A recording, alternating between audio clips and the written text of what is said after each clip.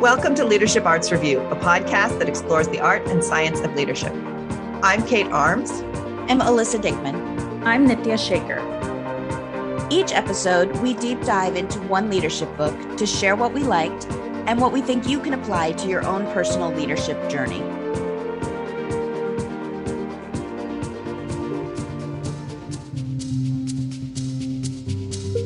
So we're going to talk today about Real Change, Mindfulness to Heal Ourselves and the World by Sharon Salzberg.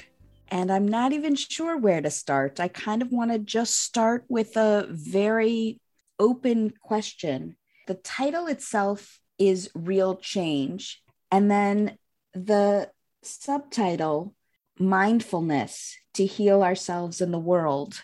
I'm curious to know just your response to those two parts of the title being put together. Yeah, now having read the book, it makes me think a lot about what are people using mindfulness for. And when I see the title and the subtitle, that juxtaposition brings up for me that mindfulness and meditation and these things that have become maybe buzzwords, they have a purpose. It's to do something with them. And sure, not that it always has to. I think they're great for their own sake too. But I think the title made me think about what's the point of doing it? To me, this book answers that, is like, yeah, but really, what's the point? And the title Real Change gets at that. And it's, I think, made me think of both internal change in ourselves, and external change in the world. And especially if you consider when she wrote this book and when it came out early 2020, I'm pretty sure. I think that's right. So she had just finished it, but it hadn't come to press when the pandemic hit, because she talks about that in the foreword or in the introduction. Yeah. And so it sort of puts the concept of even just social change into perspective, just given how the last few years have been in the world. But even regardless of that, there's always the opportunity for internal change. And so that was kind of my reflection on it. Yeah. Part of why I wanted to read this book is actually this title and subtitle pairing, because it fits with my understanding of a power of mindfulness and a power of attention and embodiment that I've had and been working with for 15 years now, maybe more than that. And it's hard to articulate. And it makes me really happy when people who have a big following and practice articulating it really try and explain what they're getting at. I am reminded most clearly, in terms of what you said, Nitya, of a session that I went to in the fall, right before the pandemic, at a Zen temple in the Toronto area. And I attended a talk by the Roshi that was an introduction to Zen. And one of the things that he talked about is that Zen practice can have several different purposes. And the intention that you go into practice sets what you get out of it. And so the sort of mainstream marketing approach to Zen, as like, go to the spa and listen to music and like zone out for an hour, is a purpose that meditation can serve. And it can be mindful. It can also be a form of zoning out. And I've seen people use meditation as a way of really actually going so deeply internal that they detach from the external world, and they really use it as not so much a way of changing themselves to change the world, but really a way of changing themselves so that the world doesn't hurt them. Yeah. And then there are sort of other things that you can use practice for. And then in the Zen world, like the ultimate one is enlightenment, or even putting off your own enlightenment to come back and be a bodhisattva, which is to put off your own enlightenment in service of the world becoming enlightened. And that form of Zen matches what I hear when I read the title of this book, that real change, like there's a transformational, deep, I'm going to change myself in service of changing the world. And I'm going to put off my ability to get out of the pain of the world in order to keep coming back to help transform the world. I really appreciate that. I think what drew me to this book is that personally, as much as I try to practice mindfulness, I don't myself have a mindfulness practice. So reading about her experience and about the people that she brings into the book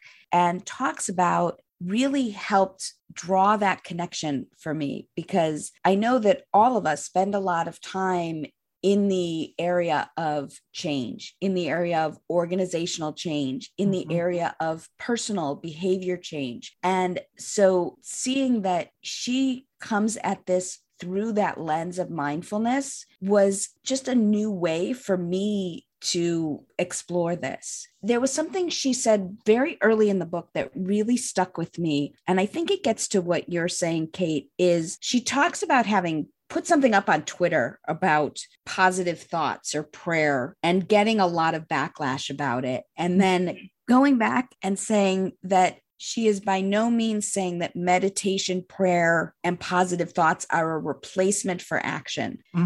Yeah. But the idea that we need a connection to something bigger to have the energy to keep acting. That to me was a real light bulb moment that just flipped the script for me a little bit, to look at the idea of mindfulness or Zen, as you said, not being just about tuning out, but actually a way of tuning in to a greater degree and in a deeper way, to then be able to bring something more impactful to the world.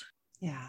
I was really struck reading this book, and I went back and had a look at the exercises after doing it, because I just sort of read through it once and I didn't sort of pay much attention to the exercises. And then I went back and it confirmed the sense that I'd gotten reading it, that mindfulness is in the subtitle, but the practices she describes are loving kindness practices. Yeah. I found this so validating because I added a serious loving kindness practice to my own meditative practices about 3 years ago. And it was crucial for my being able to use like what I know about self-compassion and what I know about the power of optimism and love to overcome fear, to actually stay in my body for the mindfulness when there was negative stuff going on. So it just sort of really struck me that yes, mindfulness is the buzzword, and the attention and the presence that mindfulness is part of is really, really important. But the loving kindness practice changes everything. It really does. I probably sit somewhere between the two of you in terms of my own practice, which is that I kind of have a practice and I'm so at keeping up with it. So yeah, on paper, I have one. Occasionally I do it. Don't do it nearly as often as I should. But yeah, the loving kindness practice is, that's when I was introduced to a few years ago. And frankly, among all the various practices that are out there, it's one I've personally struggled with. And this book helped me a little bit in understanding maybe why I struggle with it, in that, Alyssa, you mentioned activating our energy and activating our courage to do something and to change the world in a real way. I think that necessarily involves seeing something bigger than yourself, whether that's a social cause or something else. And I remember I could never really identify with that. And, at the risk of sounding,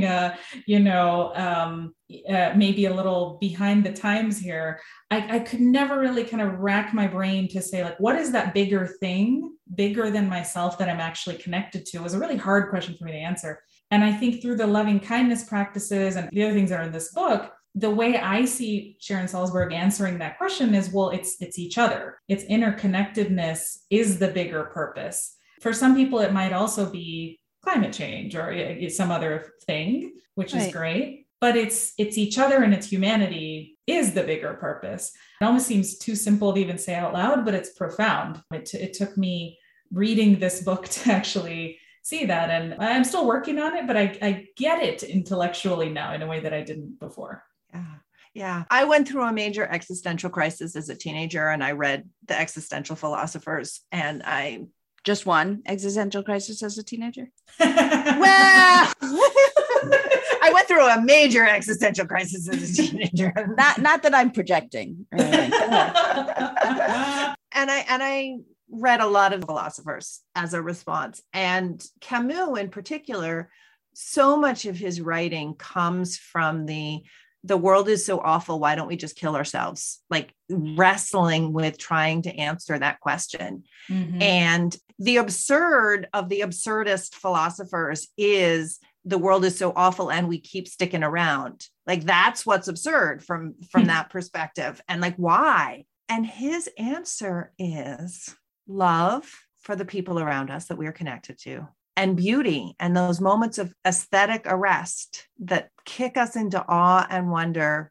That was his answer. Like that was enough. That was what made it all okay. That so much of the world is so painful. It took me a while to get that into my body, but having read that was enough of an answer for this deep, deep thinker living through a deeply, deeply painful time in the world, like I kept looking for it to be enough. And now when my kids ask me how I deal with things, like love and beauty are actually my answers.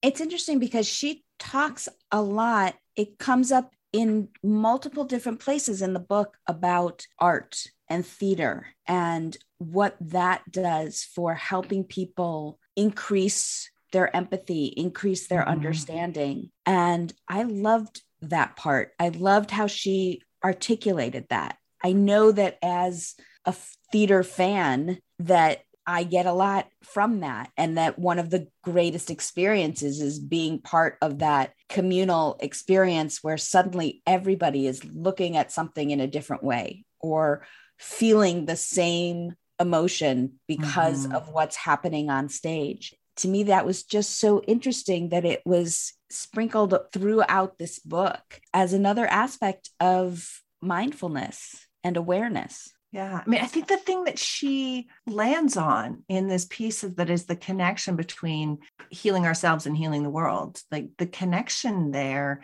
is actually that the world is made up of us and all of the other things in it. And we are totally integrated into the world. And so we spill out into that which is beyond us when we change who we are and how we are in the world. Which isn't something that's necessarily obvious to people. We kind of have tunnel vision about our own impact a lot of the time. Yep. That's true. And here we are talking about why it's a leadership book. Well done. Here we go. Absolutely. Yeah. Tunnel vision about our impact. Yes. Sorry. There's an unintentional segue, but here we are. It was perfect. Those are the best. I love them. Keep going.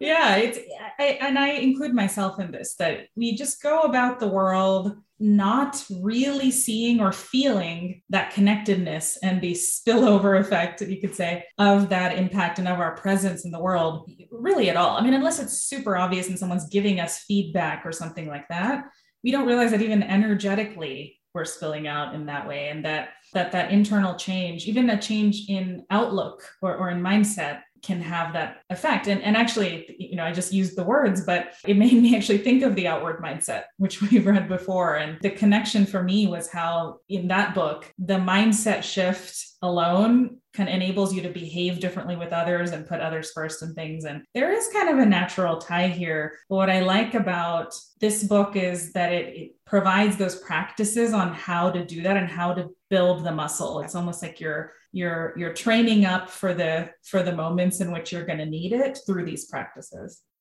Yeah, that takes us, at least in my head, to the topic of resilience that she talks about, because obviously we're hearing more and more about resilience as we've all been in such a state of uncertainty, and how do we continue and how do we bounce back from difficult situations. And I really liked the fact that she talked specifically about resilience in the context of this book. What were your thoughts?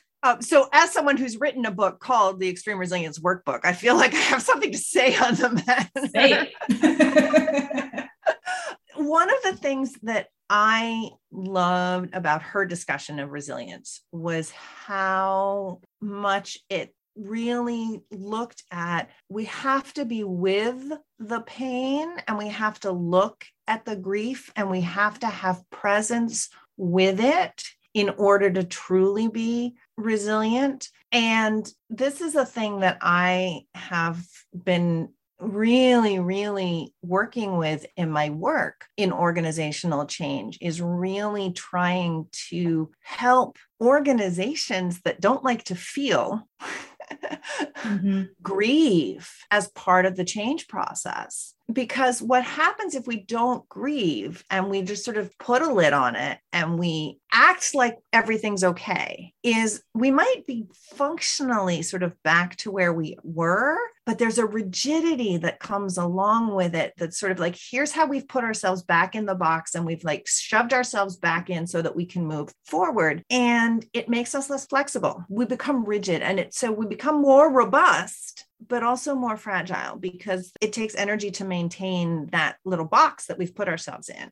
This deep resilience that she is talking about going through the pain, being with it, letting our bodies metabolize it so that we actually feel all the feelings. Now we're in 15 commitments land. Like thinking of like you went to Outward Mindset, I went to 15 commitments and feel all the feelings. If we can actually process it through our bodies, we release it and we transmute it and we turn it into love. If we can stay open in the face of this pain in community, like we get stronger. Yeah, I don't remember who it was that she was quoting, but the idea of transportable tranquility was something that I wanted to write down and try to keep with me. And that idea of it's not about freedom from the storm, but peace within it.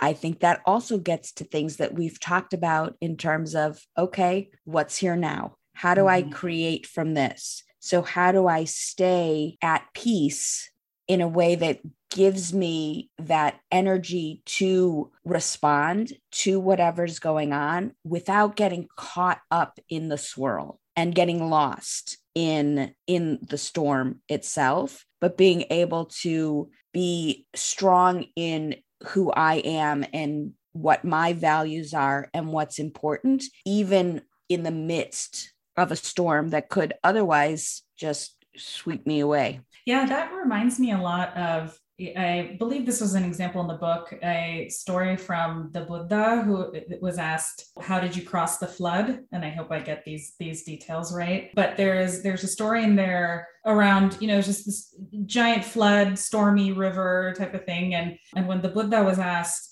how did you cross it? And I'm totally paraphrasing here. But you can, her words are much more beautiful than mine will be. But it was essentially along the lines of, I didn't stop and I didn't rush it, right? It was like, I kept moving, but I also didn't rush it, because rushing it, kind of like what you're saying, Alyssa, would have meant getting caught up in it and swirling and flailing and, thrashing around. And stopping altogether would have meant sinking into the water. And neither of those really help you cross and actually move through it, other than that balance, you could say, between moving and not rushing. Because if you get into the fight, flight, freeze mode, then it's not going to help you cross, right? But that's I think where the resilience comes in. It's that flexibility. You can say, okay, now I need to slow down. Now I need to speed up. And you don't want to exhaust yourself as you're doing it, because that again is putting yourself in a box and becoming rigid. That's just endurance. That's just, I got to get through this, which doesn't leave you very flexible for the next wave 1 mile away or whatever. So the story, listening to it, you telling it in this context, I'm thinking of the coaching arc and the arc of a coaching conversation, and how in a coaching conversation, you go into the problem, you hang out in the problem for a while. You actually sort of spend some time unpacking so that you take away the fear around the problem so that you can open up the creativity and the curiosity and the places where inspiration comes in and ideas come in. And then you end with a, so what are we going to do about it? Like, what are you going to, like,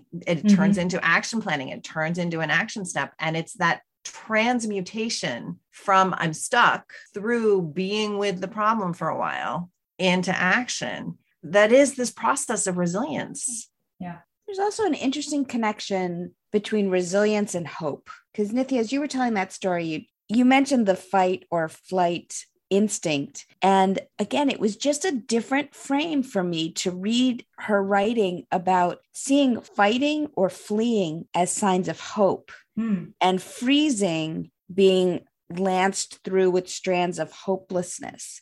Tracking back to what you were saying, Nithya, like at least some action, there's some hope. When you become so overwhelmed that you stop moving, that's when you need to look for, have you lost hope? Is there hopelessness there that you kind of need to deal with first before you can then determine your next action? There were, again, just a couple of places where she talked about that. There was a quote about hope from Václav Havel that I had never heard before, which was... I'm just laughing because I was about to go to exactly the same quote.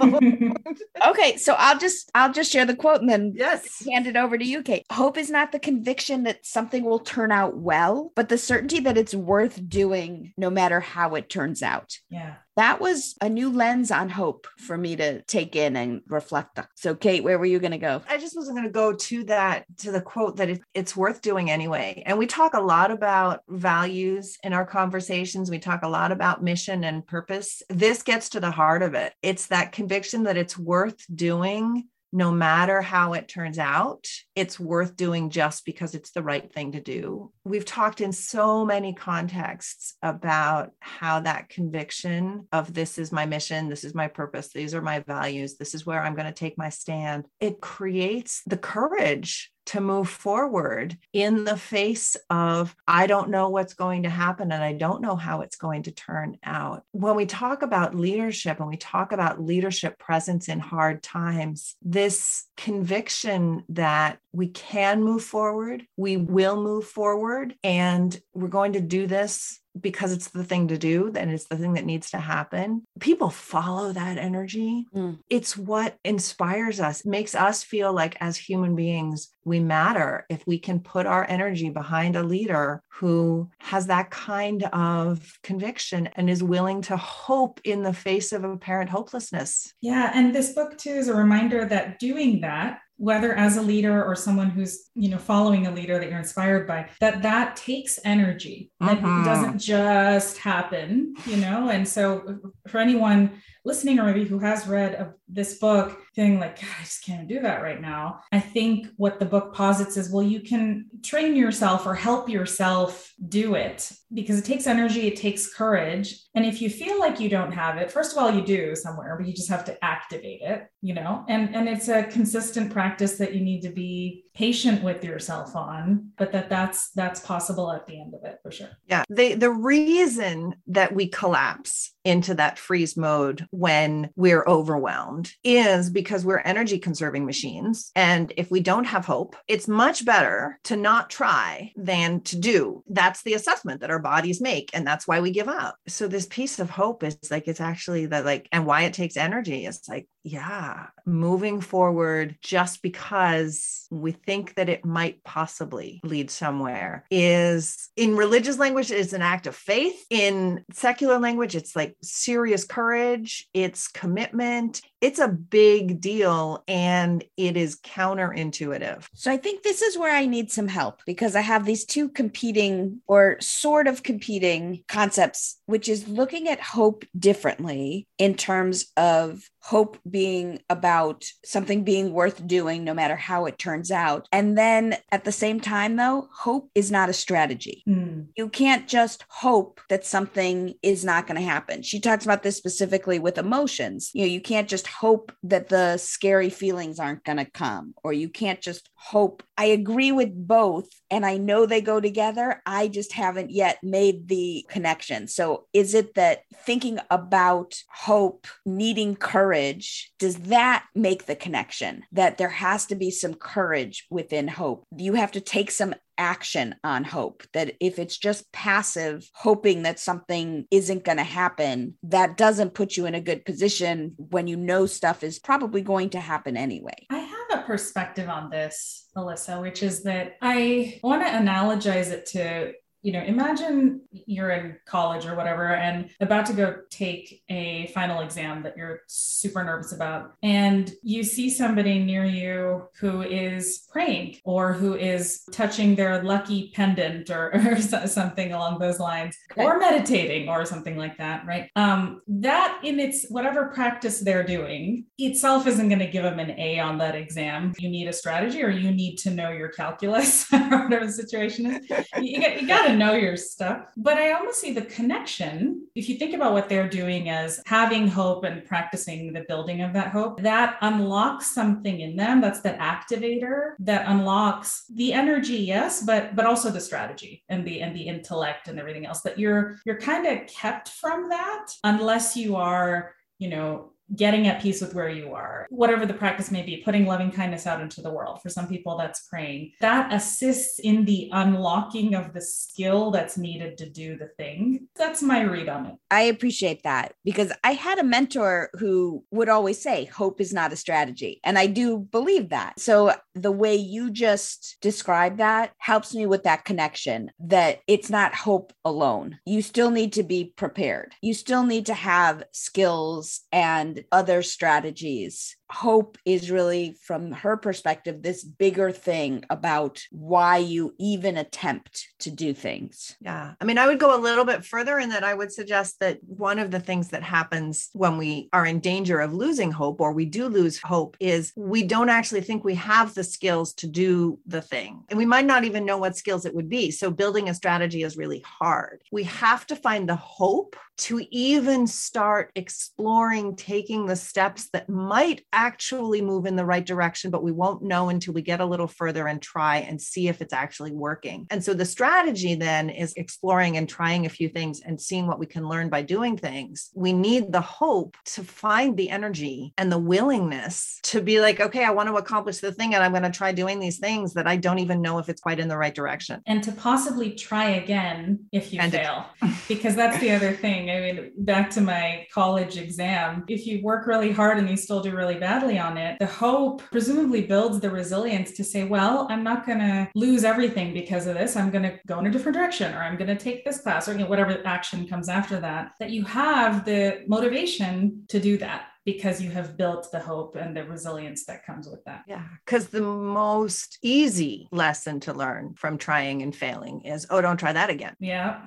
Which, although understandable, it's a rigid mindset, right? It's not a resilient one. And maybe don't try exactly that again. Maybe try something slightly different, but the tendency is to be like, don't even go in that direction. Yeah, absolutely. I'm going to ask you two which way you want to go. Do you want to talk about anger? Do you want to talk about the identity stuff? I mean, I'd vote for anger. Okay. Let's go there then. Yeah, I could go either way. Okay. So she also talks about harnessing the energy of anger. And that was, again, another place where I think there had been a bunch of thoughts just kind of swirling around in my own head. And then she puts it into words that make something that to me was really abstract, much more concrete. And the idea of how do we harness the energy of anger to impact change? What I liked about this discussion was it reinforced an overall concept in the book, which is that in order to do something constructive with anger, that you have to first be with it and not fight it, not make it wrong, which that's counterintuitive, at least for me. I've been told my whole life anger is wrong. We see countless examples of anger gone wrong. And that's also a risk, I think, of a lot of other pieces of literature in the kind of mindfulness genre broadly. A lot of them, I think, risk making things like anger or hate and things like that wrong. And what I liked here was, you actually have to be with it. And in order to be with it, you can't make it wrong. Those are at odds. And that enables you to do something with it. There was an example, I believe, about a child who was in some sort of behavioral improvement type of a program in school for anger issues. And that after going through mindfulness training of one kind or another as part of the behavioral program, this child, and I really loved this anecdote, got really angry because of something somebody said. But instead of fighting them and getting violent as they usually did in the past, they got angry and then said to the other kid who had provoked the whole thing, "You're lucky I meditate." Oh, that's right. Which Yes. And I'm paraphrasing. What I love about that is the kid was still pretty darn angry by whatever had been said by the other person. And so the anger was there, but this child was able to be present enough with the anger and yet not act on it in a violent way, at least in part due to meditation. Was, I think, the point of that story. And I think it's a beautiful illustration of how you can not make anger wrong, be with it, have it actually exist, and yet have enough of that distance from it to where you can choose your response. Yeah, I found myself thinking about the quote that I know you love, Alyssa, and I will paraphrase wrongly, and you will. Viktor Frankl's of the freedom is the gap between stimulus and response, and that choice, that moment of choice between stimulus and response. You, Nithya, by pulling up that story, pull up why meditation is the heart of this, is that meditation is a way of training your ability to create that pause. Yeah. When we feel strong emotions, they do come with the energy to do something. And the positive emotions, the energy is aimed towards more of that. And the emotions we judge as negative are the energy to move away from that. The pause is so powerful because it gives us the space to go, okay, I'm angry. The message of anger is there is something that is wrong in this moment that is painful, that I am motivated to change. And if you can pause and be with the anger long enough to recognize, oh, I'm getting the message that something wants to change or that I want something to change, and then get curious, what provoked that anger? Then you start being able to ask the questions like, is it because this person reminded me of something that somebody did on the playground when I was 5? And now that I'm 45, I should probably not respond the way that I did on the playground, right? Like, it gives us that place if we can have choice and we can look at it, but we still have the adrenaline in our system that is literally the energy our bodies will need to take action. And here we are, we've just come out of a conversation about how much energy it takes to find hope and take action. Yes. If we make anger wrong, we make that energy wrong, and then we depower ourselves. I really like that language of anger as a signal emotion, and then expanding on that and just looking at our emotions as signals. What are they telling us? And the other thing that stuck out to me was the idea of anger as having an addictive quality. And what does... Doesn't righteous anger feel delicious? Oh, Yes. Because it makes us like, it's like, I am so right. Like, I got this. And here I am fueled up to like charge in and save the day. Yes. Absolutely. Yeah. And just getting addicted to that adrenaline without slowing down, examining it, and deciding, okay, so what is this telling me about what I want to do? And how worn out can we get if we stay in that anger? And it doesn't do anyone any good. No, I mean, it's why doom scrolling and outrage scrolling of the news is such a bad idea for our mental health. Yeah. And exhaustion is a really key thing there, Alyssa, that you brought up. That if you ever think about a time when you've been really angry and swirled in it, the way I certainly have, partly because it feels so good and righteous and all that, but just not feeling a particular sense of control over it. The aftermath of that, I know for me, has always been exhaustion. It hasn't been back to equilibrium. It's been a dip because of that energy loss and it not really having any other outlet. So you're just kind of burning it up in the anger. Yeah, I find in my case, depression often kicks in after a lot of anger because I feel spent, and it kind of makes me think about when she talks about equanimity in the book and what that really means, and how there's a misconception, I think, that equanimity, people think it means, oh, you never experience an emotion, right? You never get angry. You're just so in control all the time. And how untrue. That's, I think, not at all what she means by it. It does tie to strength and resilience that we brought up earlier, and that ability to be flexible and come back to that and to choose what you're doing. Like, that's really what equanimity is. It's not the absence of emotion or reaction. Yeah. I always get frustrated when I hear people talking about the goal of meditation being to clear your mind. Right. Because you are setting yourself up for failure if you were trying to clear your mind.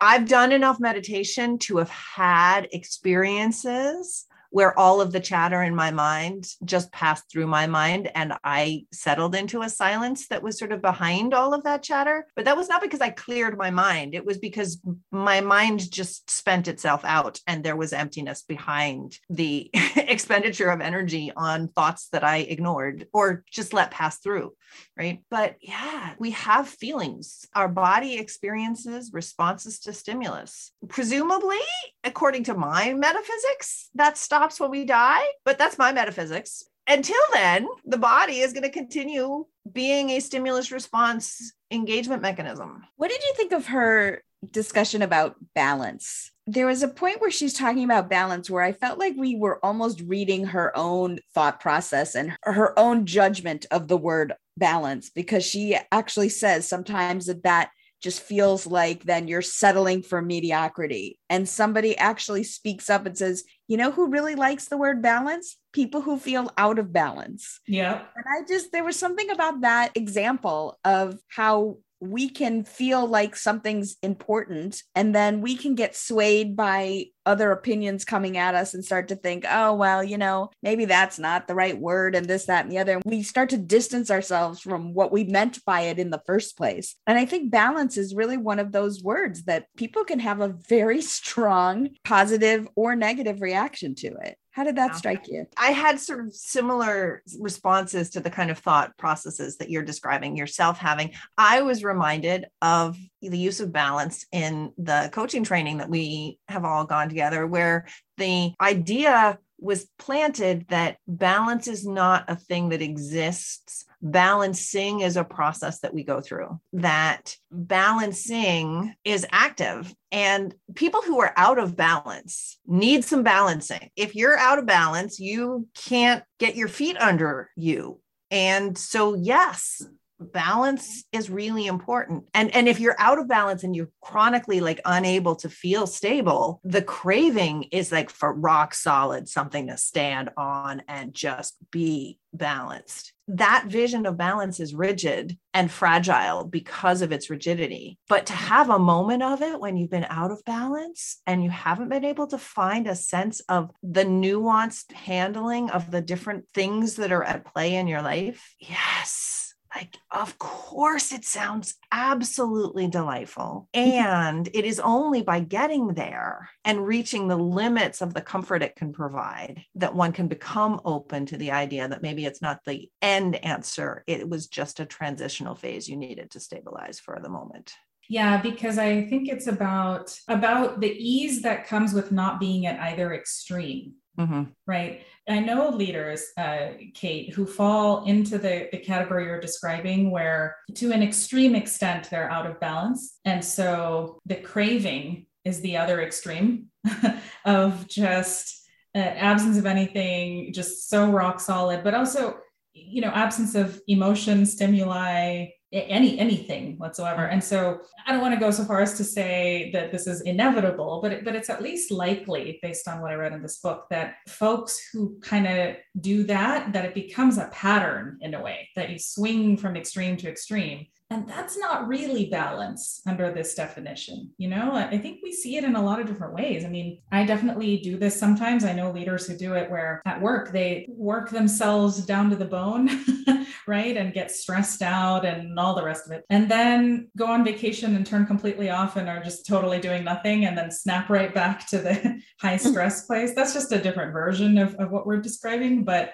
ideally, you're not at either extreme for long enough to become attached to that extreme so that you can be somewhere in the middle that feels like it's more elastic. Like, I think we're back to that resilience thing versus rigid. Yeah. The elastic thing. So when I was in college and I was studying directing theater, so we're back at art, there's a dramatic tension that happens in spacing between people. We talked about an elastic band of energy between people. And if they were too far apart on the stage, you couldn't feel the tension between them. You couldn't feel the interconnectedness between them and the energy of them interacting with each other. They were just two people on stage. And if they were too close, that elastic, there was no tension. It just sort of fell down. There's this place somewhere in the middle where actually you've got enough tension that you actually feel it flex and contract as movements happen. And it's such an alive place. And so in theater, as an audience member, that's where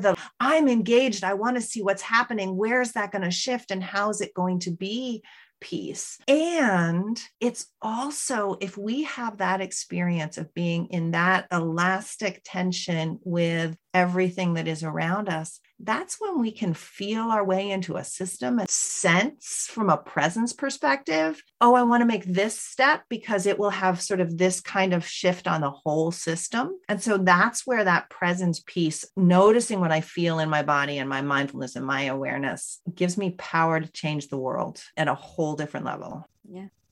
I would be ready to move to thinkaways unless there's something glaring that you wanted to make sure we talked about. Yeah, that sounds good to me. Okay. Yeah. I can start. There's a lot to be with in this book. There were so many places where there was something mentioned in one place and then it echoed, but it was almost like echoing the other side of something, other places in the book. My Thinkaway is a combination of two things that jumped out at me from the book. One of them is this idea of moving off the margins of our lives, the idea that sometimes we are very comfortable in a place of observation, of being someone who's just watching and thinking about what are the limitations that we are placing on ourselves.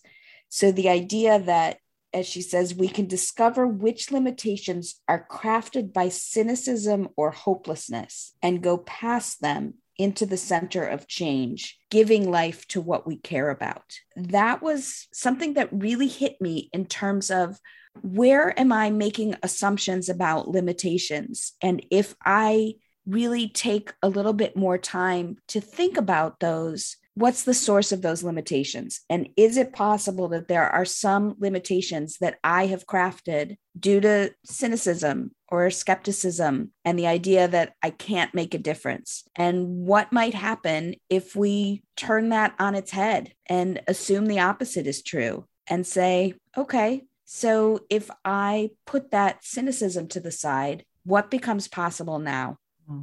Love that. Mm-hmm. My Thinkaway has to do with a metaphor that Sharon Salzberg uses between strength and water. This one really stayed with me because she talks about how it is that we can be strong in the midst of chaos and hatred and terrible things in the world. And some of the difficulty with having strength comes from our own limited definition of strength, because we think strength has to be this rigid, unmovable. Yeah, exactly. Alyssa's flexing over there. Yeah. Frankly, there's a kind of unyielding energy to our traditional definition of strength. But what I like in the way she sets it up is that you can be strong and soft at the same time, in the way that water is both strong and soft. It flows, it's often in a liquid form, it's kind of cute and mushy and flowy, but it has the strength over time to shape rocks and erode. It's responsible for a lot of the incredible beauty in our world. all caused by water and the kind of the slow, intentional, focused movement over time. I really love that, stripping away the pressure that comes with the word strong, that somehow you can't also be soft, and you can, because that's the way water is. That's the way love is. A lot of these things have that, to use Kate's word, dynamic tension between the two, and you need both. Otherwise you end up at an extreme again. So I guess that was my think away, is how can we all be a little bit more like water? I think for my think away, I want to get sort of tactical and practical. The exercises in this book over and over again are different nuances of ways of practicing loving kindness meditation. The pattern between them is that they are a practice of tapping into the part of you that actually already can experience some tenderness towards something. And then from tapping into that space, finding some words to articulate well wishes on behalf of that tenderness. So my invitation is, if loving kindness sounds too wishy-washy or woo-woo, or it feels like it's out there and it feels inaccessible, if it doesn't, go try it and look for Sharon Salzberg's work. And I think she's a tremendous meditation leader. And I think that her work in this area is absolute genius. And I recommend it wholeheartedly. But if it feels a little bit out there, maybe you can just play with, when things feel difficult, can I tap into the place where I have tenderness for something and wish it well, whether that's my dog or my child or my partner or the person who was just nice to me, letting me in traffic or whatever, and just tap into may something good happen to you, feeling for them, and see what impact it has on you. And then the advanced practice is to notice if that change in you has any impact as you move through the world. I like that a lot.